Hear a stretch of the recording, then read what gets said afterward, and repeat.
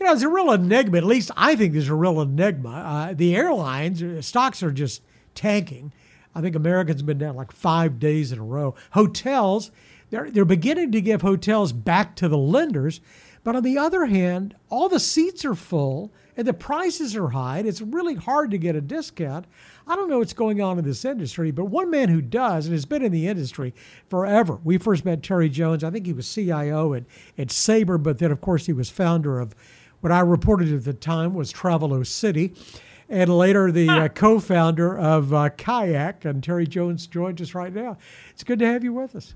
Well, good to have you, David. No, it's a true. lot of people said Travelocity, and for a time, we actually, when you went to the homepage, the website says "Welcome to Travelocity" in audio, but it scared people, so we turned it off. I remember getting a news release, and I guess I was looking back, I think it was founded in 1996, probably the first time we talked. And I got there, and I went on radio, and I said, well, or television, maybe it was. And I said, Sabre is just spinning off and starting, and Terry Jones is going to be the founder and CEO of Travelocity. Oh, well. I think maybe it was you who corrected me. So tell me what's going on in your business right now. I mean, the industry ought to be just printing money. They're not. Yeah, well, evidently. it's interesting, and I think the hotels, are doing way better than they were, and the airline business is still incredibly competitive.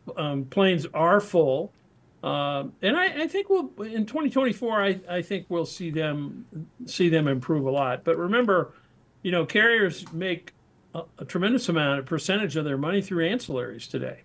The base prices are still tough, and fuel is still expensive, and labor costs are going up with all these new contracts. So it's difficult for them to do as well as they have in the past. And this summer, looking at European travel, I mean, we got the Olympics in Paris. I would tell people, if you're going to go to Europe, you better plan to stay away from that period. Yeah. Looks like it's going to be a super busy year for Europe.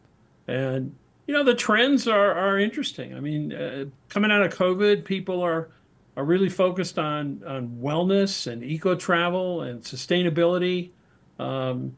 They've kind of changed how they pick and what they're picking. Still a lot of natural monuments, cultural monuments. It's interesting to watch how that changes, particularly with younger people. But so what's a poor traveling schnook to do, like me? So I used to be able to go to Travelocity and, I could get all these deals on hotel rooms that were just incredible deals, and Kayak and the same thing, and rent-a-cars and find cheap airfares. And it seems like it's getting tougher. The hotels don't like giving the fares away. That's right. The brands have taken the power back, and you really normally don't find lower prices on the OTAs like Kayak and Travelocity and Expedia. It's a great place to compare, and you should compare because there actually are some differences between carriers on routes some days. But you're not going to see, I went to Hilton and then I went to Expedia and I got a better deal at Expedia on a hotel. Certainly on a chain hotel. The independent hotels many times still do give good deals. And also I think it's pushed a lot of people into, VRBO and Airbnb because those rates are highly variable.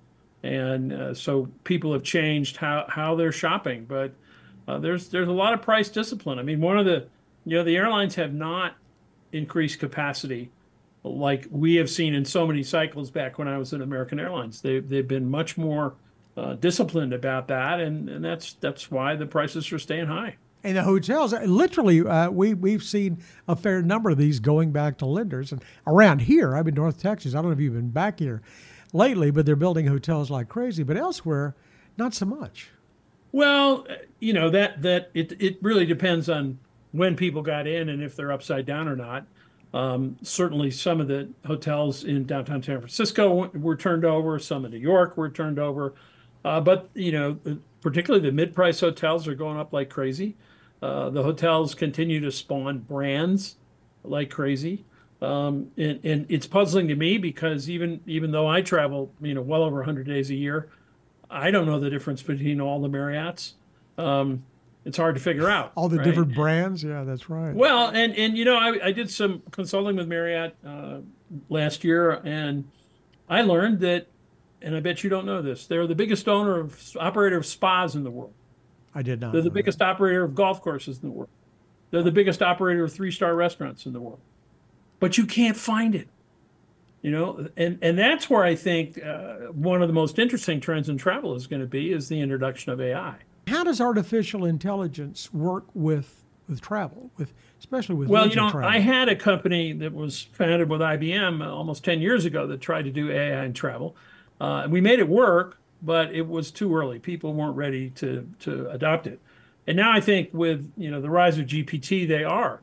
So one of the things you're going to see, and you're already seeing it with experiments, is natural language search. The ability to say, I want to go to the Caribbean in January, great golf and spa, and let it recommend to stay in a deluxe hotel.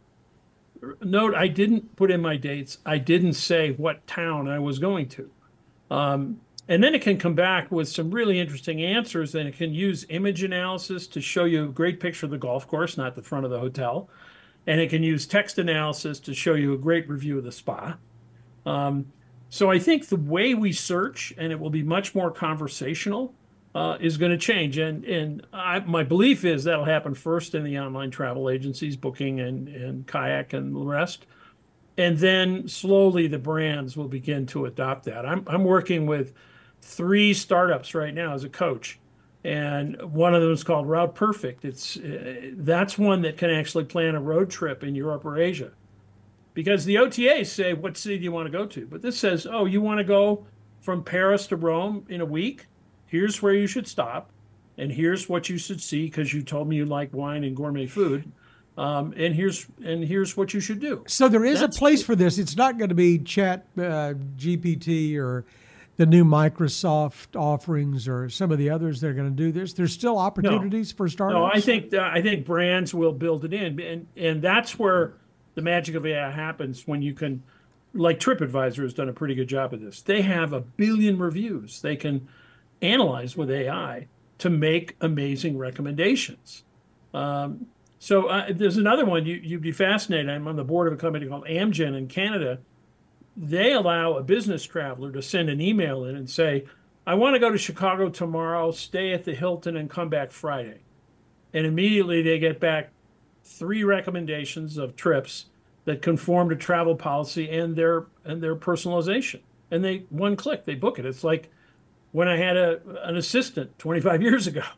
It's much easier than mucking around online. But so how do you make money doing that? Because it used to be that the hotels, the airlines, the rent-a-car companies would give a slice, and I didn't have to pay anything when I used Right. the websites.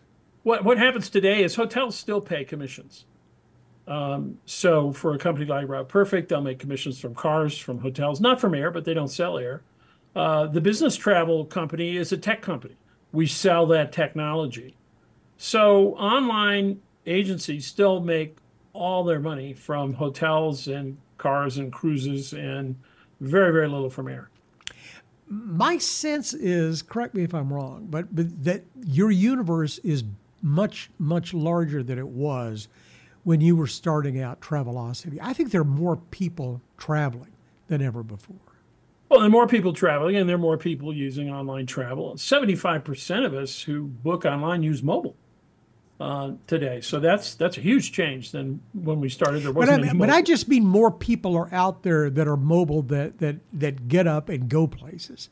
I don't think people used to travel like increase. they did. Sure, the percentage of people traveling continues to increase, and the percentage of people booking online continues to increase.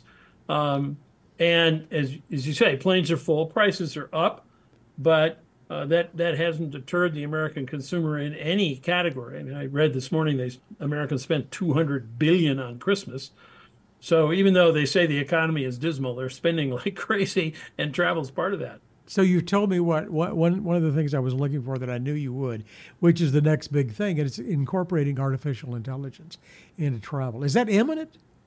Yeah, oh yeah, it's happening already. And both Kayak and TripAdvisor and more are experimenting with it. And I think that they'll begin to build it in. They've been using it behind the scenes. But now I think AI will become the new UI, the new user interface. We're going to be much more conversational in how we do that. There are lots and lots of startups working on that. I'm working with a small one that's building booking engines for the smaller online travel agencies, of which there are 30,000 Wow. around the world. Still. Who focus on particular destinations or particular parts of the world. Yeah, and people are doing interesting things. I'm working with another company called Set Jetters. There's a whole group of people who like to fly to where movies were made. They want to go see where Game of Thrones was made, and so this guy's focused on that. They're all it's quite interesting, and I wanted to get something in because it relates to how packed planes are, is how packed lounges are. Yeah. You can't get in. So we've seen all these changes now, pushing back on bringing guests and how many times you can stay, and I can only stay in an American lounge by flying an American or Delta with Delta.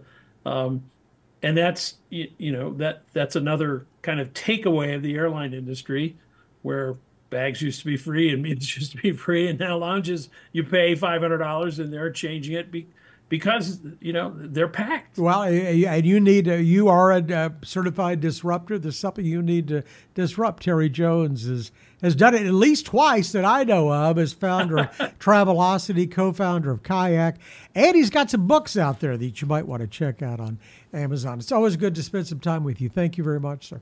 Well, thanks, David. I appreciate it. Thanks a lot. They can learn more about me from terryjones.com. Even better. For more of our conversation from here, though, go to krld.com/CEO. David Johnson, News Radio 1080 KRLD.